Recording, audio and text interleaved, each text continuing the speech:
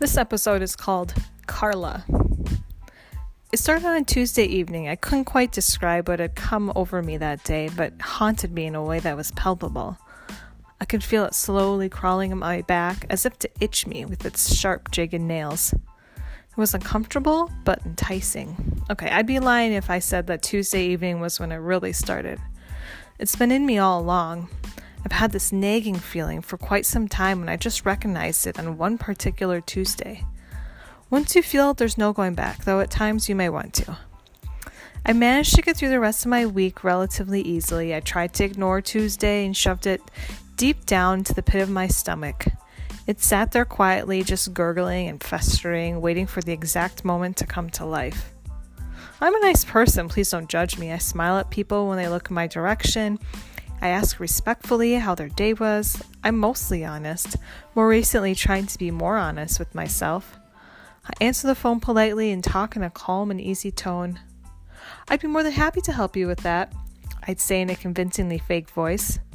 I'm so damn polite all the time. Why? I invite people to use me without my consent. I assume they need my time more than I need it.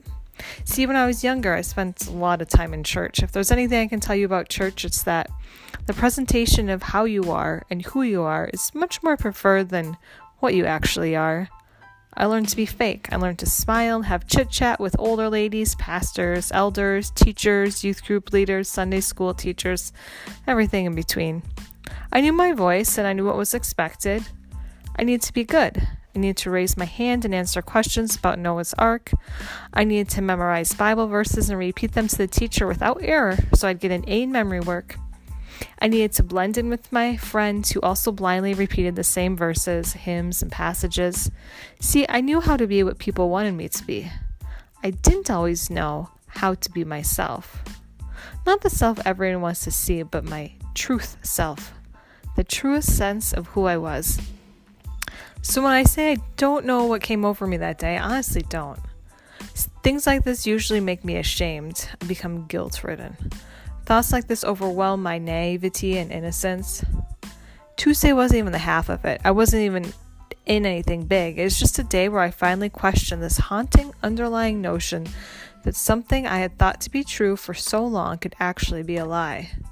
So by Friday, I apologized, but my ability to hold it together had completely faded. That's when it happened. It happened. I needed to have a talk with my boss that day about something that happened with a client. I was stressed about what I should do in this particular situation and I was hoping she could give me guidance. To be honest, that's really what I thought I wanted. Simple guidance. Jordan, do you have a few minutes? She turned and looked at me. I walked into her office and the door shut behind us. Yeah, thank you, Carla. I'd love to be able to talk right now. My fake voice came out again. I dived deep into a story about my client. I went over details I'd been struggling with and how I had a hard time understanding what my role was in the scenario. I bit the skin around my thumbs as I talked. Carla had always been a great listener, and she nodded along appropriately as I was talking. When I made a bad joke, she humored me. When I was serious and seemed worried, she comforted me. She always knew what to say. I glanced at the picture of her kids and husband on the shelf above her computer. My nervous energy was apparent. I started fumbling on my words and I couldn't finish my story. Carla continued to make eye contact with me. Her leg lightly grazed my left shoe. I left abruptly and went back to my desk. I emailed her to apologize for leaving so quickly and lied about having to use the bathroom. I asked if we could talk again next week. She let me know that she was staying late that night, so if I had time to stop by again before I left, she'd still be there. This happened between me and Carla before. This dance we did together, the strange flirtation that confused me, why I didn't even ever understand why it was me. She was a strong, successful woman. I was at best a kind and mediocre employee. What happened on Tuesday was leading up to today. And I knew that I wasn't able to stop myself this time. As much self-loathing as I had, a small amount of dignity rose to the shame every now and then.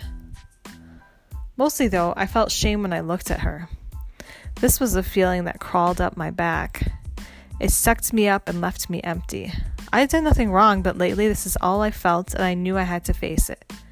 It became too real this week when I caught her glancing at me during the staff meeting on Tuesday. Her eyes penetrated mine with confidence. I had quickly looked away. She is married, I kept whispering to myself.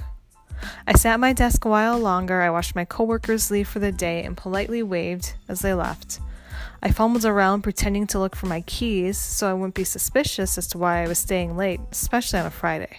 I mean, this was so out of character. I was usually the first one to skip out. See you Monday, I offered, as my last coworker left. I shut down my computer and walked back to Carla's office. Her door was opened a few inches and I could overhear her on the phone. Oh, yeah, sorry, honey. I got Jordan coming in here to talk to me about a client. No, I shouldn't take long. I won't be too late.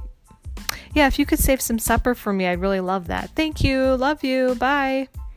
I slid down the wall next to her door and put my head between my knees. Jordan, she called. Is that you? I looked up pathetically.